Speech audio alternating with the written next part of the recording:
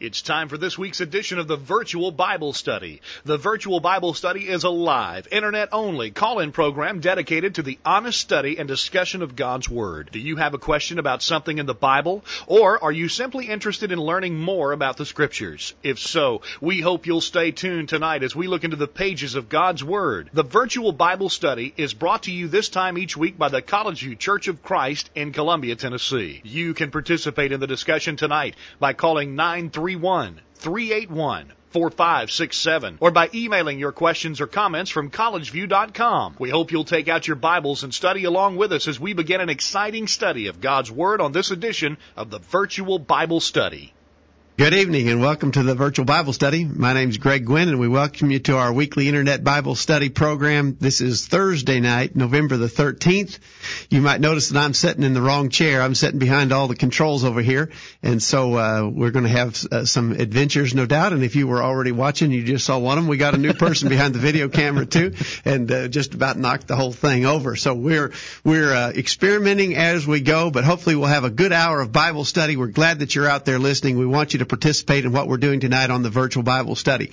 Jacob, who's the normal MC of all these businesses, is out of town tonight on business, and so I'm running the controls, and joining me for the discussion tonight is my good friend Chris Bates. Chris, welcome to the Virtual Bible Study. Thank you, and thanks to the elders for the opportunity to come and to work with you on this program. That event, by the way, was just something caused. I have a way of startling cameras. I was sneaking up on a glass of water here a minute ago. It's just not a pretty sight. It's just one of those deals. You and I both have faces made for radio. That's Chris. Right. I have a perfect face for this for radio. But we're glad that you're out there listening on the internet tonight. We hope that you'll participate. Remember that our contact information is pretty easy to recall.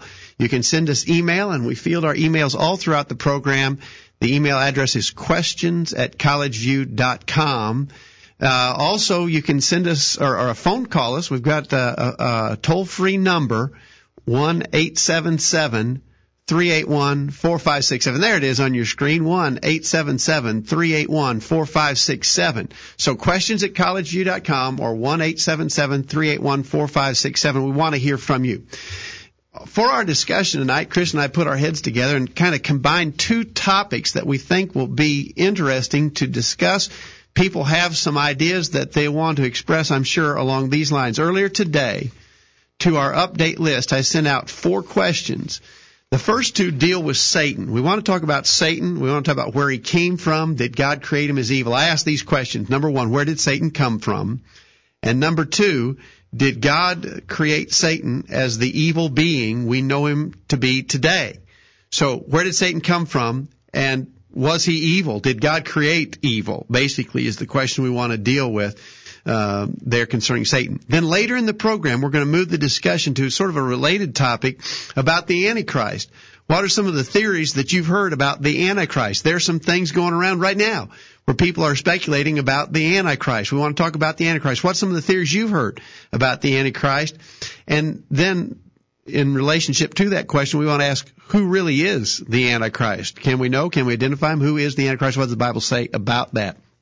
So 2 parts to our study tonight, one about Satan, the other about the Antichrist, and we want you to get in on this discussion. So send us an email if you've not already done so and responded to these questions. Send us an email right away. We're going to be fielding our emails all throughout the program, so we want to hear from you. But you can, best of all, get on the phone and call us toll-free, 877-381-4567, and you can get right on the program with us. We'd love to hear from you. Chris, what about these things? Don't you think that there's a good bit of interest out there concerning these topics? Well, I think there is, and I think there has been for some time. For years, I have seen religious programming on television. I've heard preachers of any number of walks in life talk about these things by way of interest. There's no question but that people want to know the answer to the questions that we're going to be talking about tonight, and hopefully we will make our appeal to the Scriptures so that at the end of this program we can know only what the Scriptures teach and convey to us. Peter said in 1 Peter 4:11 that whoever speaks is to do so as the oracles of God. Now, I say that because I don't think a lot of folks are doing that. with reference to these questions. That's right. There's an awful lot of just what you just have to call wild speculation going on. And we just don't engage in that on the virtual Bible study. We want Bible. We want book, chapter, and verse, so thus saith the Lord. If you can't prove it from the Bible, then you really can't prove it. There's no use talking about it, and there's no use speculating about it. If it's not in the Bible, and if you can't prove it from the Bible, we need to leave that alone. That goes to the idea of 1 Peter chapter 4 and verse 11, Chris, where Peter said, if any man speak, let him speak as the oracles of God. In other words, if you're going to talk about it based upon what God said. That's right, and we can't go beyond that. And if we start speculating beyond the realm of God's revealed will, then we are really doing the very thing John warned about going onward. We don't want to do that. When it comes to the doctrine of Christ, we want to remain within the confines of that. We want to make sure that what we're saying lines up with what the apostles taught, what the Lord Jesus Christ taught, and what the Word of God reveals by way of the work of the Spirit. So that's what we want to do. The old restoration plea, which I think is still valid, is we speak where the Bible speaks and we're silent where the Bible is silent. That's a good rule to follow. It makes sense. When we go beyond the Bible and start talking about our own ideas, our own speculations, our own opinions, well, mine's no better than yours, and yours is no better than the next guy. Well, that's right. There's no reason for anybody to listen to us if we're just voicing our own ideas. But if we're talking about the Word of God, then people have to listen because it's not us speaking, it's the Word of God speaking. And there is, again, the danger, there's always that ever-present danger of going too far and saying something that is not so.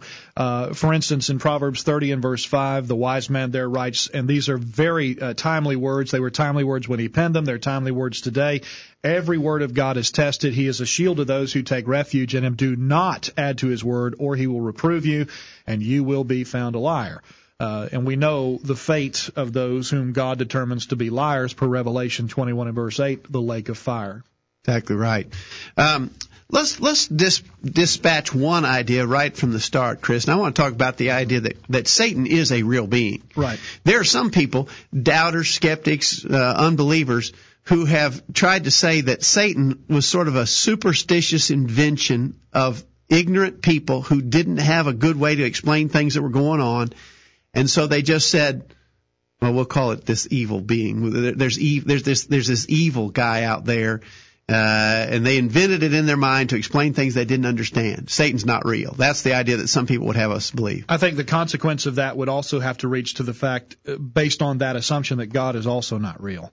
That, if we have to come up with this imaginary, okay, this is why things are going wrong, this is why there's all of this evil, then you could take the same line of logic and say, okay, by that same standard, we had to come up with an explanation for why there are so many good things, why there are so many wonderful privileges that we experience in life, or at least you couldn't really call them blessings from a legitimate standpoint if you hold the view that, this is you make all of these extra biblical explanations for these things. So yeah. I think that the reverse would also have to be true, and I don't think that there's too many folks who want to fall into that. But what you just said is true. If Satan's not real, then God's not real either. That's right. Because God said Satan's real. Yeah, absolutely. So if God is who he says he is, and if he is the being that we believe him to be, he could not have lied to us about Satan. For instance, 1 Peter chapter 5, verse 3, be sober, be vigilant, because your adversary, the devil, is a roaring lion, walketh about, seeking whom he may devour.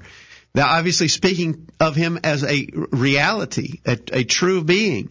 Paul said in 2 Corinthians 2:11, lest Satan should get an advantage of us, for we're not ignorant of his devices. And then even Jesus himself. Jesus dealt directly with Satan. Remember the famous episode where he was tempted in Matthew chapter 4? Mm-hmm. Well, is that real or not? And if Satan's not real, then that was just some kind of a make-believe fairy tale, and Jesus is a liar and a deceiver. Well, he mentioned Satan, at least by that description, a number of times in the accounts of the Gospels, and he knew that Satan was real. Others also knew that Satan was real. And I'll tell you, this is one of the difficulties that we're going to face until the end of time, and here's why.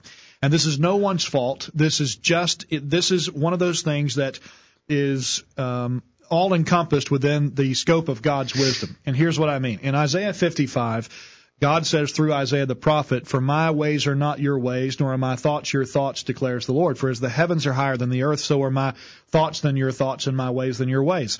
we live in a different dispensation. We're in the gospel dispensation, the final dispensation of man.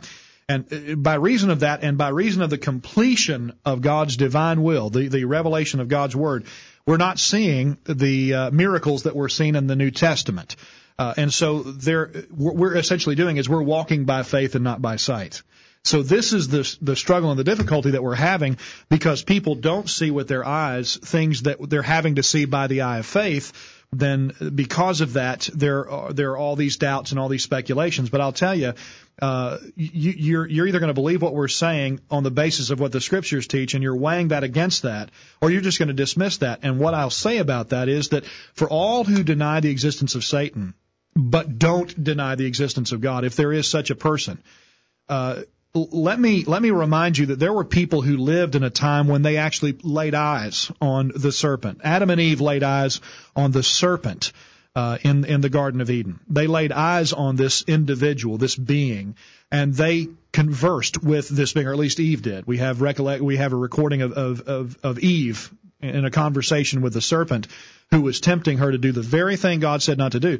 Now, this was something she saw. Apparently, there was, and Paul understands the same thing when he writes in 2 Corinthians 11, a verse you alluded to a minute ago. But before that, saying that he was afraid for the Corinthians that as the serpent deceived Eve by his craftiness, he's making him a personal being, not some figure of your imagination. Yeah, and again, the fact of the matter is that story of Adam and Eve in the Garden of Eden, that is either a true story, that's right, or it's just make believe, and God has tried to dupe us all into believing something not so. I mean, you really don't have any options. You have to accept the reality of Satan, or just deny the Bible's accuracy altogether. Now, having said that, so Satan's real. Then the big question becomes, where did he come from? Mm-hmm. And that's one of the questions that we asked to our update list earlier today. We got some feedback on it. We want your feedback, by the way. If you have not emailed us, do so. Questions@collegeview.com. Tell us where you think Satan came from, and did God create him evil? That's what we're talking about here in the first part of our program.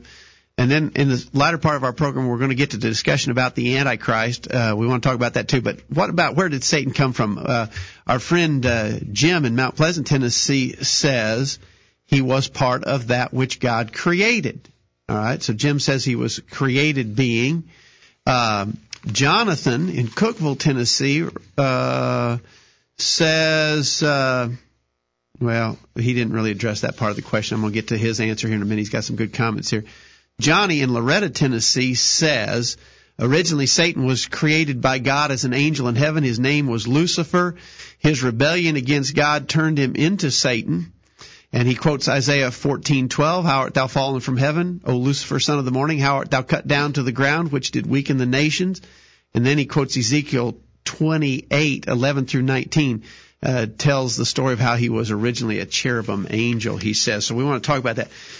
I think Jim in Mount Pleasant has put us on to something that I believe we have to accept, and that is that God created Satan.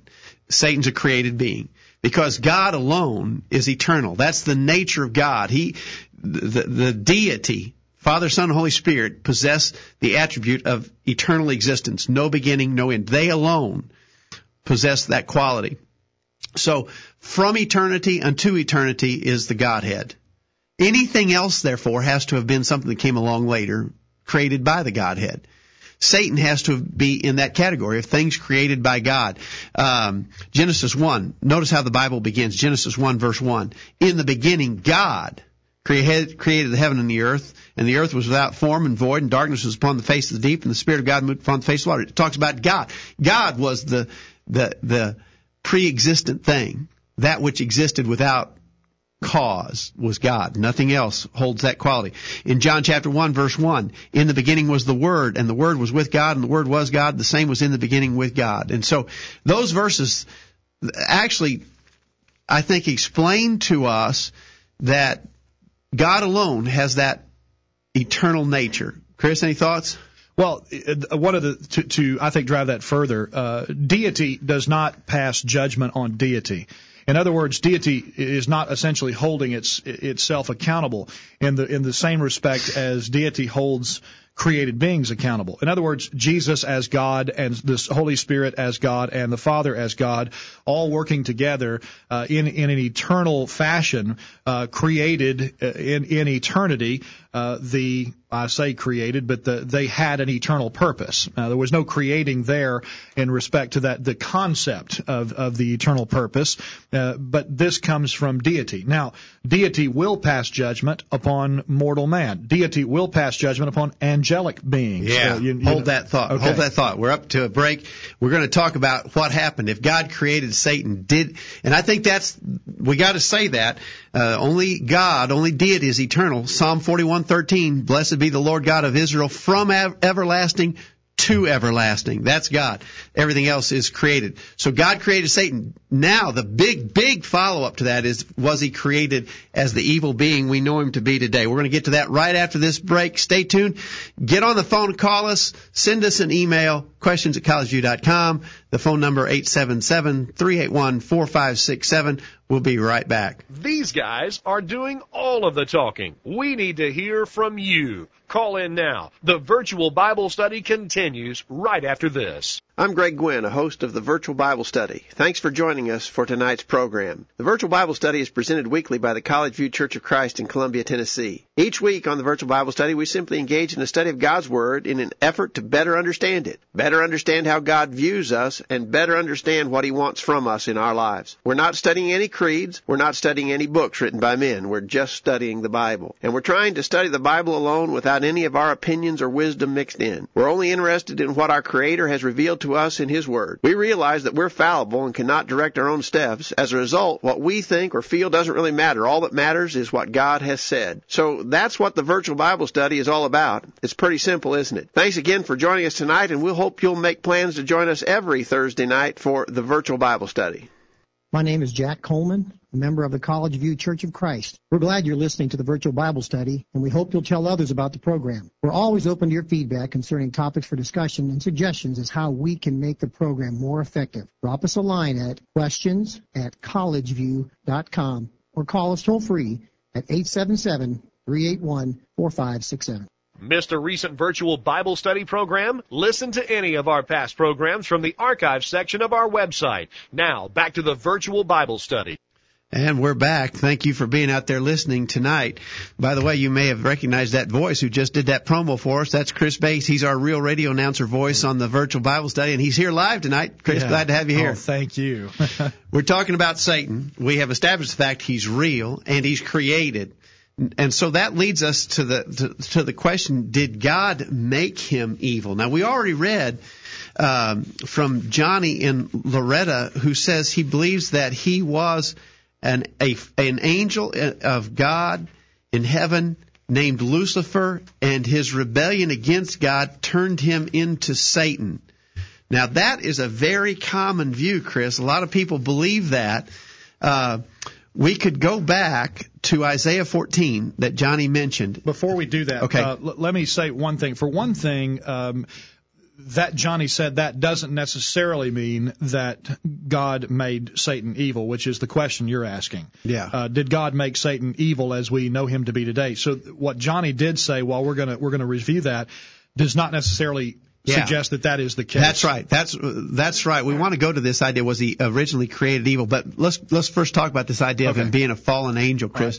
Right. Isaiah 14, verse 12 that Johnny referenced, it says, here's how it reads. How art thou fallen from heaven, O Lucifer, son of the morning? How art thou cut down to the ground, which did weaken the nations?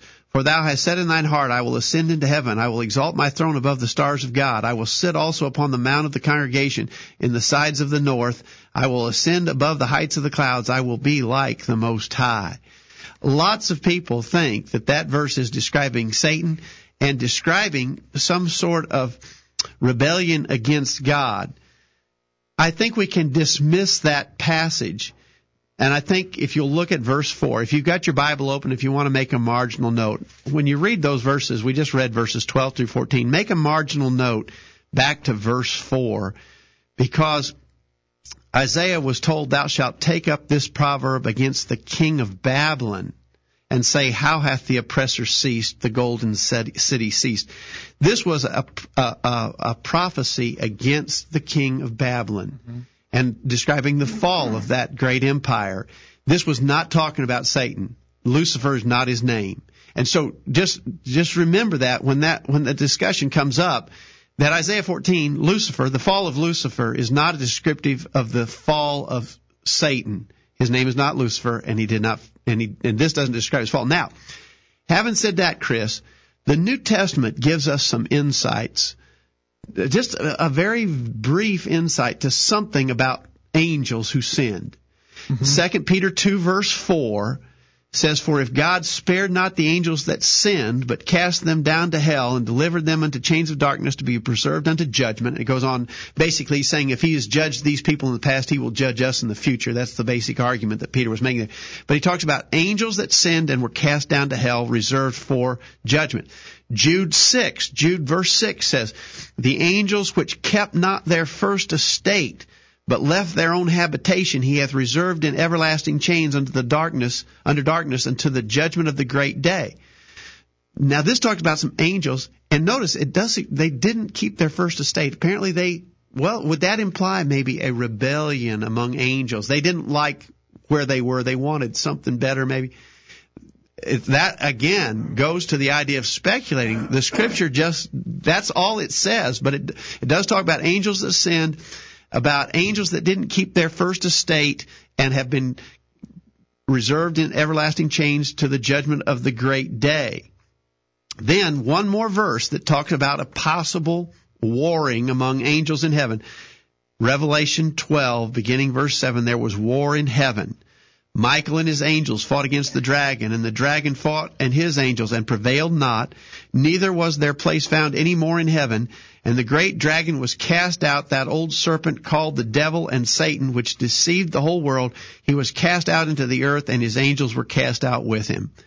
Now those are three verses that give some information. As I say, I think it's just a very brief glimpse. And I don't think we have full information that allows us to draw positive conclusions. But it does talk about angels who sinned, angels who kept not their first estate. It does talk about a warring among angels in heaven. And so you could use those verses say what they say. Is that how Satan got his start? He was an angel, and he was maybe the ringleader of this rebellion in heaven, this warring in heaven. I don't think you can say that with definite certainty. There's some implication there. You might draw some reference from it, but I don't think you could say for certainty. Well, he's never referred to in any of that as an angel. There are others who are, but the devil or the serpent or the dragon being thrown out, it says the dragon and his angels in Revelation 12 and verse 7, that distinguishes him from angels, so that would exclude him from possibly being one. As we would count an angel, it says the dragon and his angels. That would be like saying Jesus and his angels. Is Jesus an angel?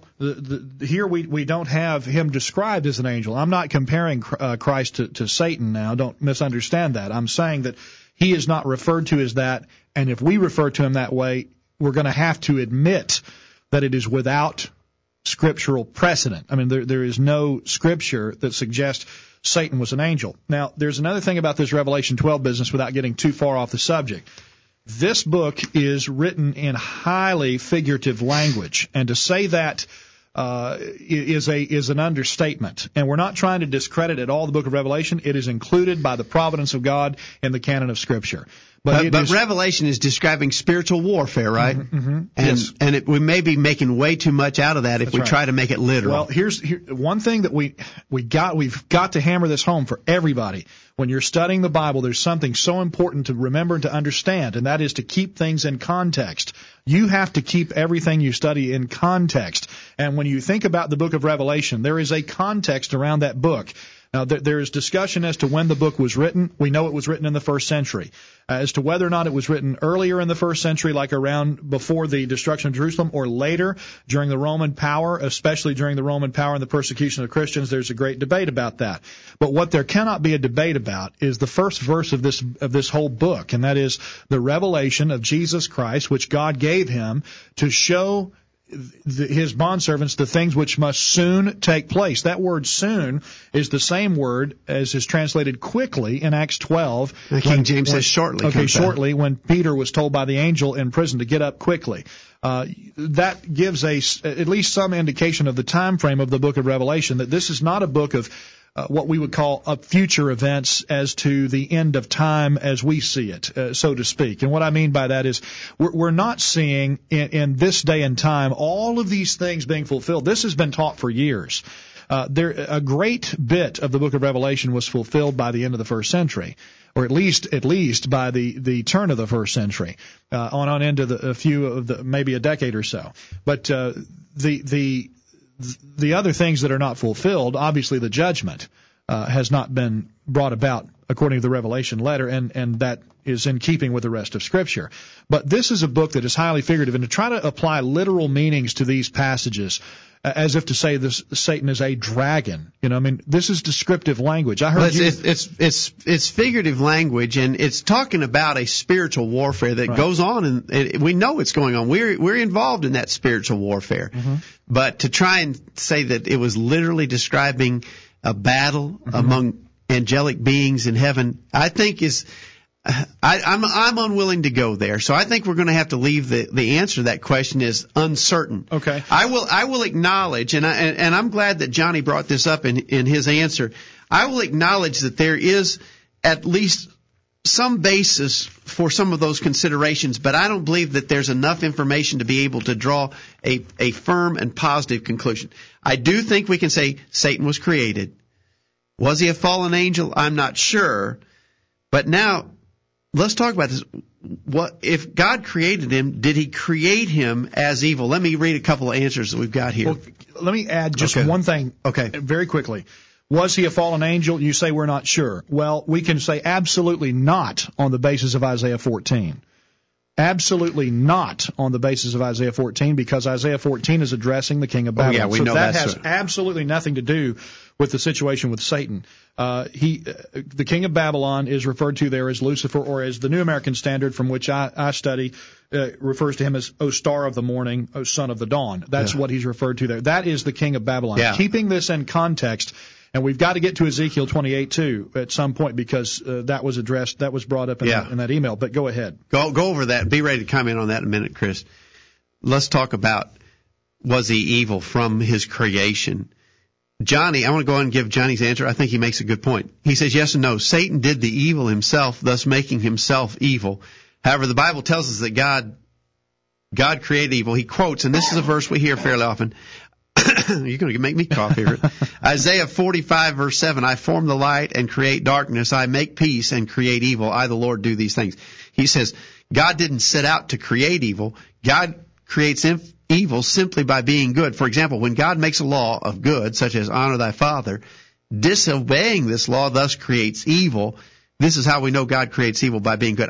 I don't know if I would say it the same way that is Johnny there a scripture said, reference on that? Isaiah 45:7. I don't know if I would say it the same way that Johnny did, but I think I agree with his conclusion. I would probably say it more like Jonathan in Cookeville, Tennessee says. Here's what Jonathan in Cookeville, Tennessee says. He says, I believe, in answer to the question, did God create evil? He says, I have heard many times that if God is so perfect, why does he allow evil? Or others have asked that if God created everything, how could he create evil? This has been my response. God is love, and the most pure example, and he is the most pure example of true love. True love demands love in return. Therefore, we were created to love God. However, if God forced us to love him, then it would not be true love. He had to give us free will that allowed us the option to not love him. Evil is the result of not loving God. The devil was an angel. Now, he's saying that certainly. I'm not willing to say that as certainly, but he goes on to say the devil was an angel who simply chose not to love God. Here's another way to think of this. There's no such thing as darkness. It is simply the absence of light. There's no such thing as cold. It's simply the absence of heat. I conclude that evil is simply the absence of the love for God. I like that description. So this is my answer too, that God gave free will. He gives us free will. He gave the angels in heaven, apparently from what we read, he gave the angels in heaven a free will to either obey him or disobey him. Mm-hmm. When we choose or when they chose to disobey, that is evil. So evil comes about from the fact that God instructed us to do what's right. When we choose not to do that, by our choice, by our free will, then evil results. This is, again, I don't want to be redundant. Excuse me, but when we're talking about a subject like this especially, we've got to keep things in context. When we begin to talk about God creating evil, and of course, I'm not denying what the Scripture says, but, it is, I think, wise if you can take my advice in studying your Bible to study from more than one translation. I realize there are a lot of folks who are dedicated to a particular translation. They are convinced that one or the other is the best, and I understand that. But that doesn't, change the fact that we should consult other translations in our studies and see if perhaps a word was translated more accurately. When we're talking about God creating evil, we're talking about God creating evil. Keep that in context. Where do we find the statement? We just noticed Isaiah 45.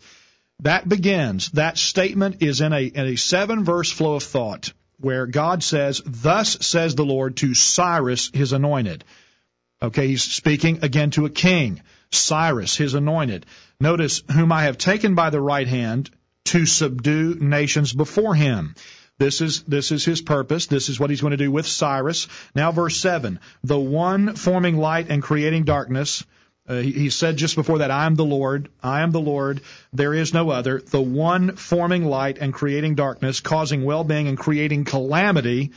Or creating evil, as one translation. "I am the Lord who does all these." This causes the calamity. This is in a context of subduing nations, of causing. And he brings calamity. He brings good upon nations, and right. He brings calamity upon nations. This is not the same idea as creating sin. Exactly. Evil right. and sin. This is not the same idea. And we have to keep this in context. Exactly right. We're up against a break. We're going to take it. We're going to come back. We're going to wrap up this discussion of Satan, and we're going to move to the Antichrist. Be sure to stay tuned and get involved. Send us an email or give us a phone call. We'll be right back after this break. Enjoying the virtual Bible study? Email a friend during this break and tell them to join in on the discussion. There's more exciting Bible study after this commercial. This is Greg Gwynn with this week's Bullet Point. When songwriter Isaac Watts wrote the beautiful song At the Cross, he had obviously never heard or read anything from the currently popular self-esteem crowd. The first verse of the song goes like this: "Alas, and did my Savior bleed, and did my Sovereign die, would he devote that sacred head for such a worm as I?" The politically correct police would surely object to Watts's reference that we are but mere worms. Instead, they would argue that we are special and valuable. Our worth, they claim, is reflected in the fact that God sent His Son to die for us. Certainly, we're not worms. This idea that our value is shown by Christ's sacrifice is a gross and awful perversion of Scripture. Jesus did not die on the cross because we are so wonderful. Instead, it was necessary for Him to suffer that terrible torture because we're so miserable. Paul wrote in Romans 5, verse 8, that God commendeth His love toward us in that while we were yet sinners, Christ died for us. It was our sins that required His death, not our virtue or worth or wonderfulness. The very thought of this should humble us. There's nothing here that should serve to inflate our self-esteem. But, someone objects, doesn't Jesus' death on the cross show that God loves us? Yes, of course, it abundantly shows this. But God, who is rich in mercy for His great love wherewith He loved us, even when we were dead in sins, hath quickened us together with Christ. By grace ye are saved. Ephesians 2, verses 4 and 5. This is the lesson to be learned. God had limitless love for unlovable, awful sinners. The demonstration of His love through Jesus should cause us to proclaim His wonderfulness, not our own. There's no need to artificially boost our self-esteem. What we need is a humble heart that leads us to obey His will. That's this week's bullet point. Think about it. My name is Rick Harris, and I love to listen to the virtual Bible study. I hope you'll join me and many others in this weekly Internet Bible study group. Be sure to listen every Thursday night. Share your comment with the world. Call in now and be a part of the virtual Bible study. Now, back to the program. And we're back. I almost forgot to turn us on, Chris. We're back, and we continue our discussion about Satan, his origin. Did God create him as evil? We're going to talk about the Antichrist here in just a minute. I think our friend Jim in Mount Pleasant is on the mark. He said, did God create Satan as the evil being we know him today? He says, I believe he was created as all are, with the ability to make choices. Sadly, he determined to make evil choices. You know, here's an interesting verse, Chris. We said God created, only God is eternal. The Godhead, only the Godhead three are eternal. Right. Notice Genesis 1:31. God saw everything that he had made, and behold, it was very good. So God didn't create him evil. He created him good. Everything, every single thing God created was good. That's what that verse says. We've got to believe it. 1 John chapter 1 verse 5 says, this then is the message which we have heard of him and declare unto you, that God is light and in him is no darkness at all. If there's no darkness in God, God couldn't have created that Satan as the evil being he is today. It would contradict the nature of God. God is light. In him is no darkness at all. Right. So God created him as good. He's created. He had to have been created good. Therefore, he had to have made evil choices to disobey God and became evil because of his choice. And that would extend even to the concept of total hereditary depravity. The idea that we're born in sin, just born evil. If it is true that we're born with a free will, that man has a free will and can choose to do what is right or wrong, why is it not equally true that angels, even Satan at that point, had the same opportunity? In Ecclesiastes 7:29, Solomon writes, if he be the writer, behold, I've found only this, that God made men upright, but they have sought out many devices.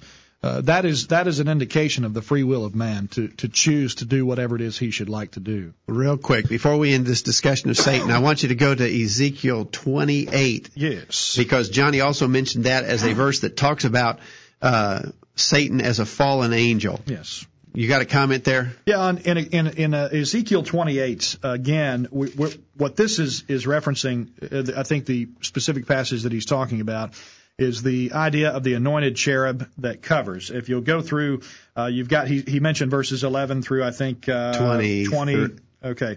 Yeah. There is one particular passage 19, in verse 14 there. You were the anointed cherub who covers, and I placed you there. You were on the holy mountain of God. You walked in the midst of stones of fire, so on and so forth. Go back again. What did we say earlier? Context.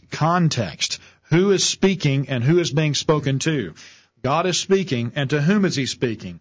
In verse 11, and the word of the Lord came to me saying, this is Ezekiel now, came to me saying, Son of man, take up a lamentation over the king of Tyre, right, and say to him, thus says the Lord God. This is God's description of the king of Tyre. The whole chapter, even going back to in the same chapter 28, verses 1 and 2, the Lord of God came to me again saying, Son of man, say to the prince of Tyre, thus says the Lord God. So that's not a statement about Satan, and it's not describing the origin of Satan. Interestingly enough, the next section there is a lamentation, so to speak, against Sidon. Remember, Jesus mentioned these two in his ministry, saying that it would be more tolerable for Tyre and Sidon in the day of judgment than for this people, because if they had heard the preaching that he was doing, they would have repented long ago in sackcloth, and whatnot. So he referenced Tyre and Sidon in his ministry, interestingly enough, and these two are put together here. They're juxtaposed here. But again, who is being spoken to? God is speaking to Ezekiel and telling him to take up this lamentation against the king of Tyre. These are descriptions of the king of Tyre. This is how God described him in his splendor. I'm really glad Johnny brought up those passages, because they are the ones that are often used.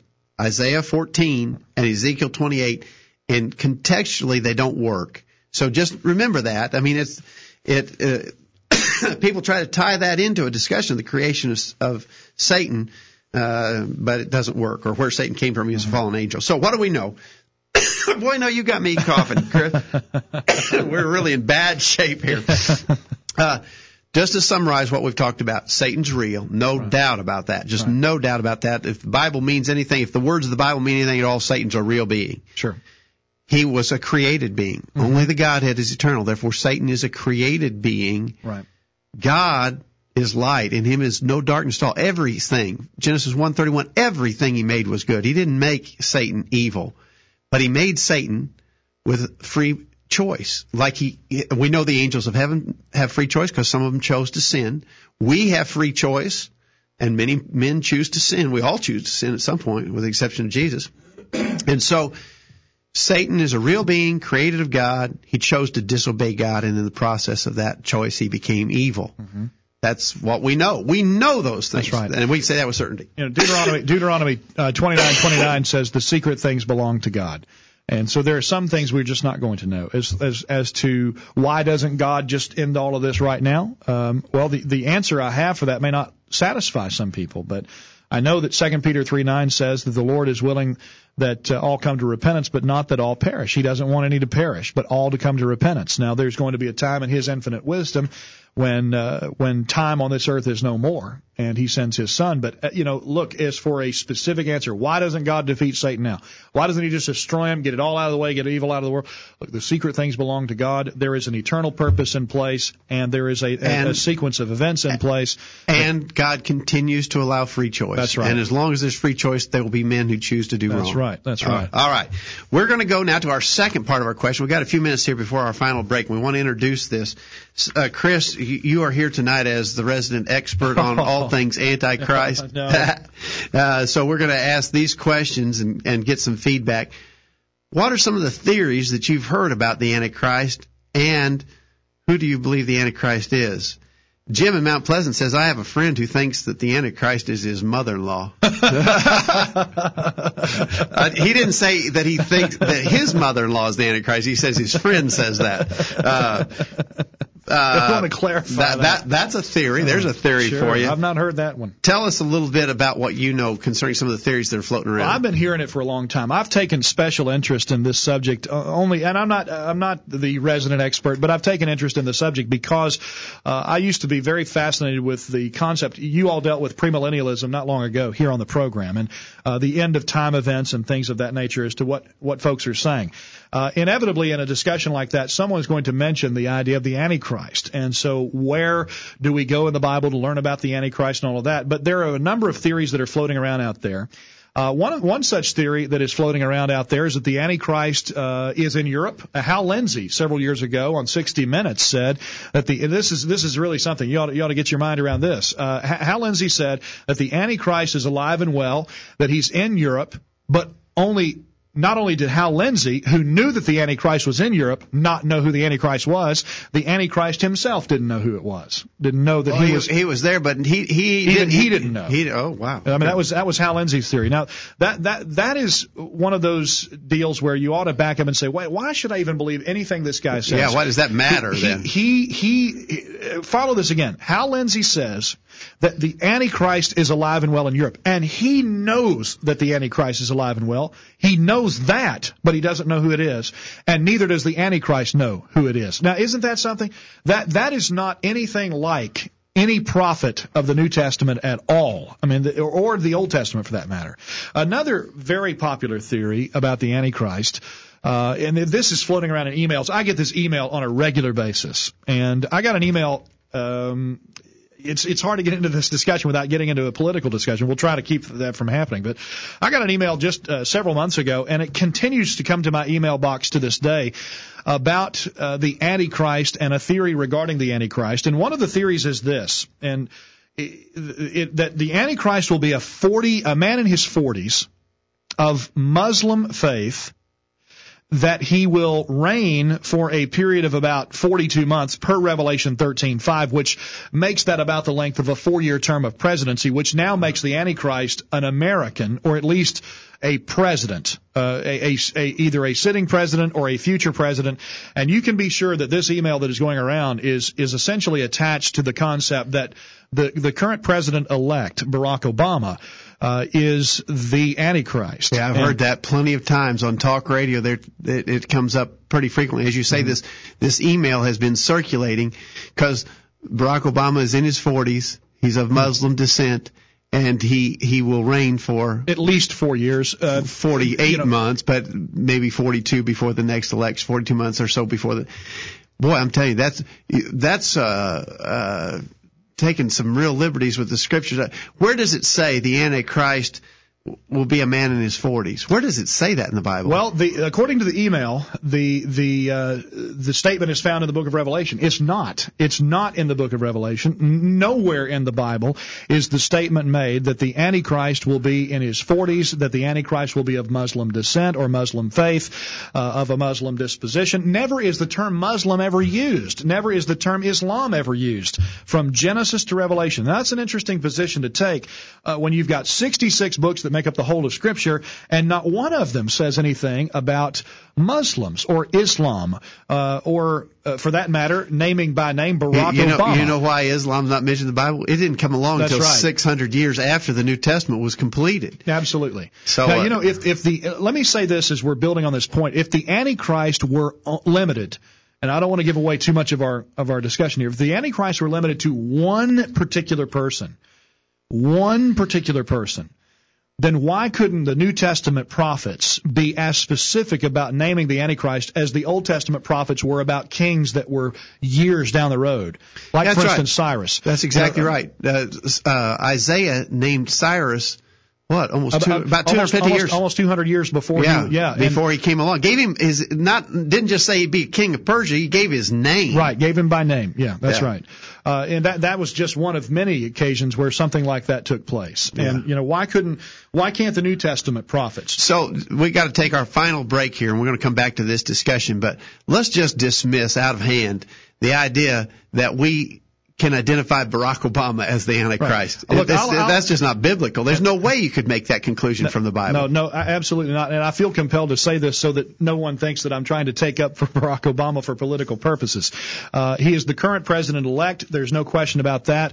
The fact that I do not support his policies, the fact that I do not agree with him on political issues does not make him the Antichrist. And the fact that there's an email floating around out there from someone who has a real axe to grind, maybe on the basis of race, does not make it so that Barack Obama is the Antichrist per se. The fact that Barack Obama, whether or not he denies this, is at least of some disposition to accept the Muslim faith. From his own mouth, I heard him say that he was not attacked for his Muslim faith, although he was corrected when he said that. Regardless of that, does not make him the Antichrist. We're going to come back and try to get all that the Bible says. We've just talked about speculations so far, Chris, unfounded speculations. We're going to look to the Bible. What does the Bible actually say about the Antichrist? When we come back, we want to hear from you. What do you think? Who is the Antichrist? Is he here today? Is he identifiable? Could we put a finger on him and know that he is the man? Let us know what you think. Send us an email, questions@collegeview.com, or call us, 877-381-4567. We'll be right back to go to the top of the hour. Are you listening? There's going to be a test on this stuff. Stay tuned. The virtual Bible study will be right back after this. Hi, I'm Anthony Petrachko, a member of the College View Church of Christ. Thanks for listening to the virtual Bible study. We want to remind you that our website, www.collegeview.com or www.thevirtualbiblestudy.com, has lots of valuable study tools available for your use. First, you can find archives of all our past programs there. We've covered a wide variety of topics, including doctrinal issues, moral and ethical questions, and many things related to living daily as a Christian. And while we don't have a search engine option on our website, remember that you can hit Control F and type in a keyword. You'll then see that keyword highlighted on the page. For instance, if you hit Control F and typed in the word worship, you'd find these past programs that we've conducted. Does it matter how we worship?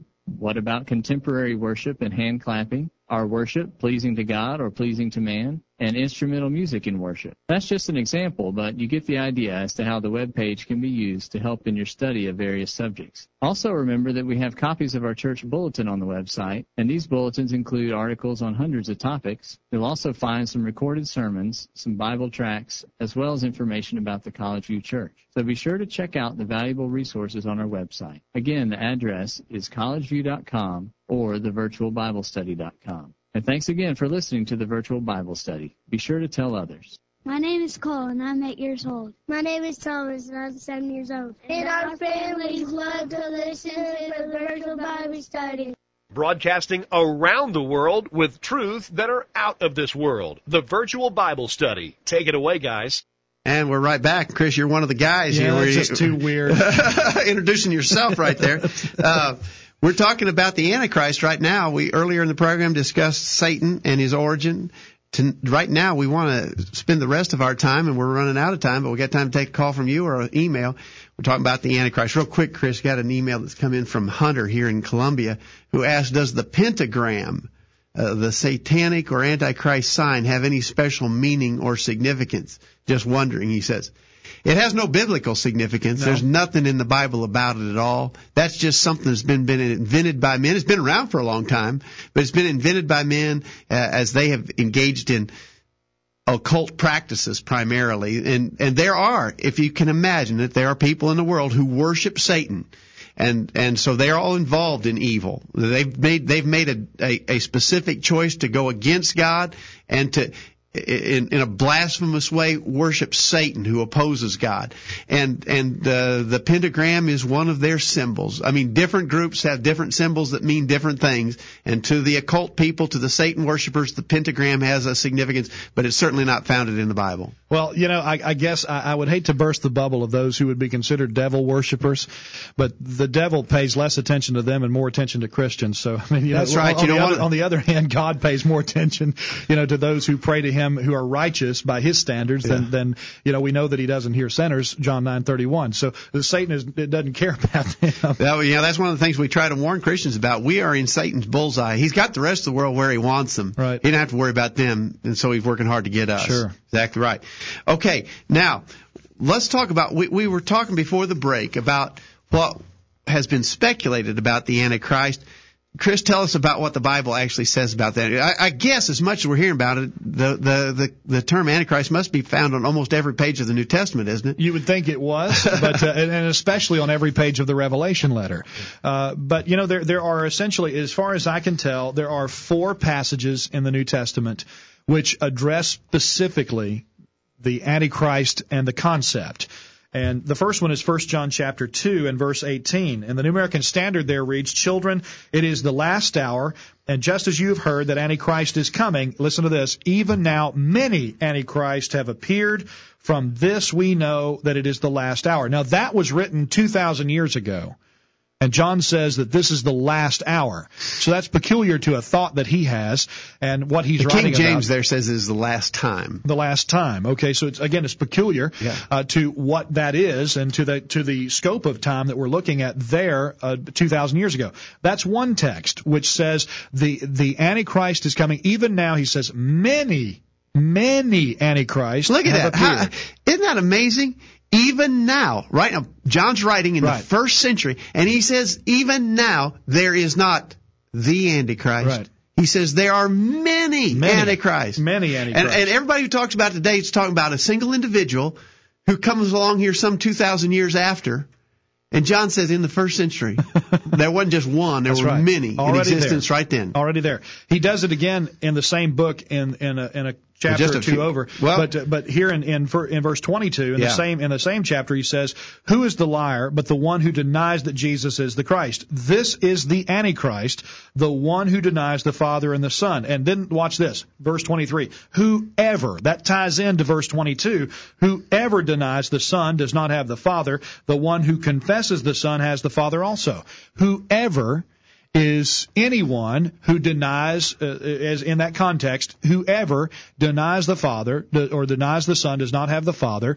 This is in connection with who is the liar, but the one who denies that Jesus Christ is the Son of God. If you deny that Jesus Christ is the Son of God, you are a liar. And he says this is the Antichrist. And you are Antichrist. Just think about the literal meaning of the word. It means an opponent of Christ, is what and it so means. If you deny that Jesus is the Son of God, you oppose Him. You are an opponent of His. You are Antichrist. In 1 John 4 and verse 3, here's the other reference. And this, again, makes reference to the present nature. When I say present nature, at the time of the writing of this book, at the time of the writing of the first epistle that John wrote, Verse 3, "And every spirit that does not confess Jesus is not from God.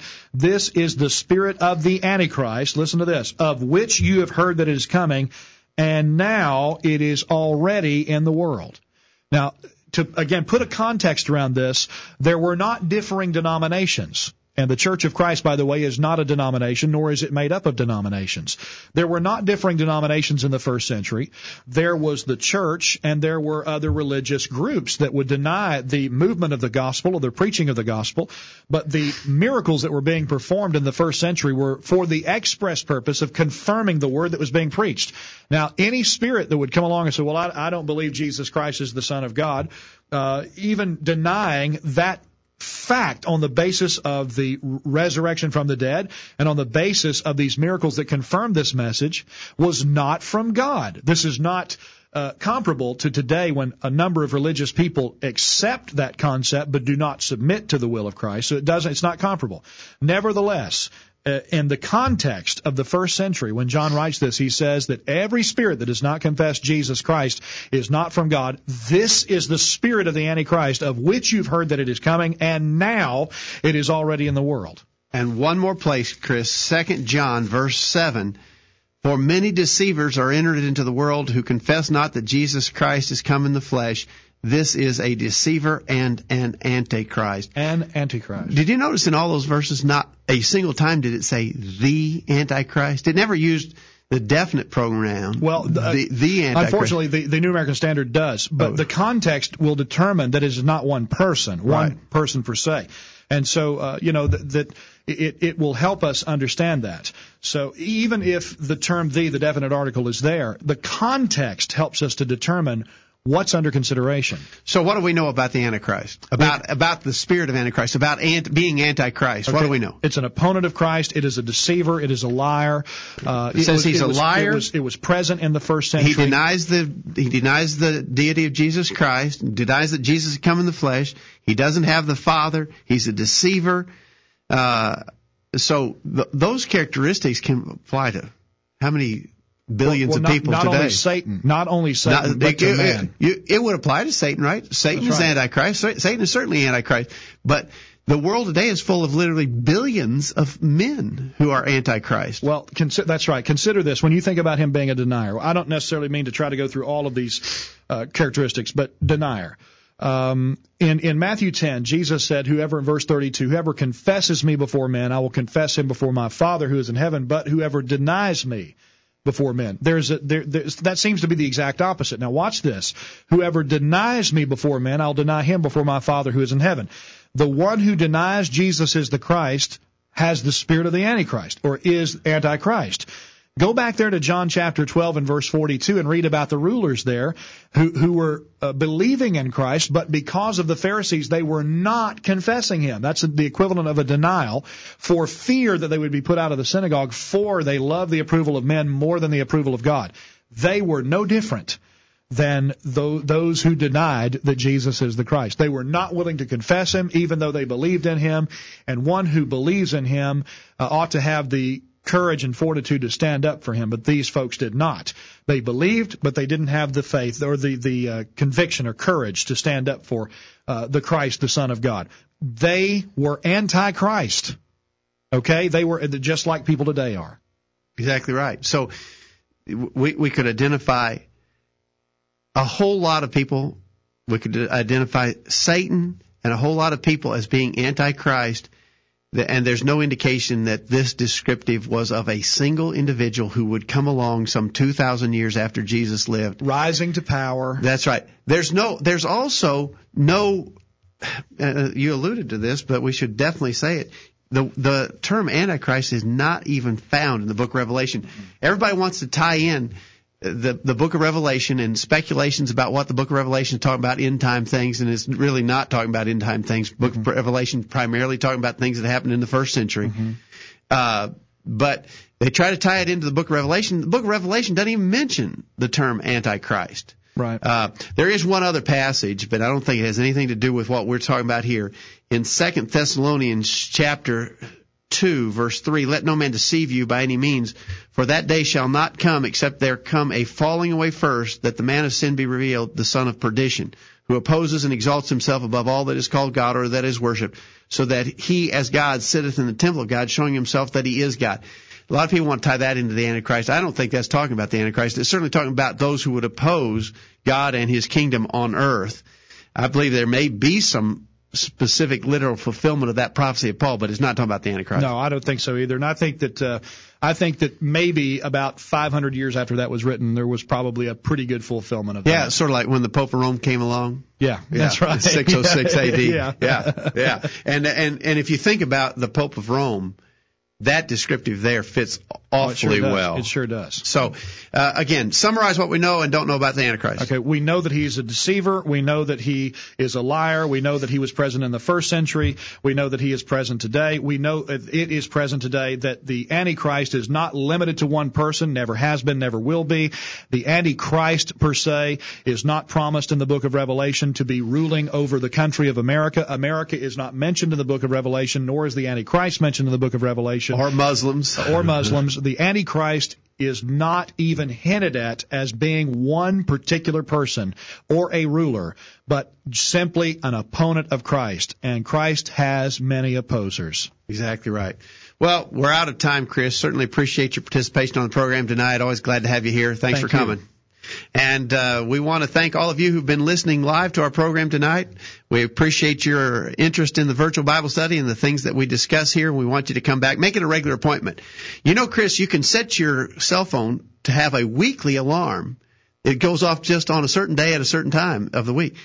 If you have trouble remembering to turn your computer on Thursday night, set your weekly alarm to go off about 10 minutes before the virtual Bible study starts at 8 o'clock Central Time, and turn the TV off. That's right. And turn the computer on and get your family gathered around. Let's have Bible study right here on the Internet. Use your computer for something good. Maybe you guys should have a cell phone database here so that you can send text messages, a mass text message Maybe that's to people. What we need to do. Turn on the Internet. Thanks for listening tonight. Lord willing, we'll be back next Thursday night. Mark your calendars. Be a part of the virtual Bible study. Until that time, read your Bible, study it, and live by it every day. You'll never regret it. Thanks for listening to the virtual Bible study tonight.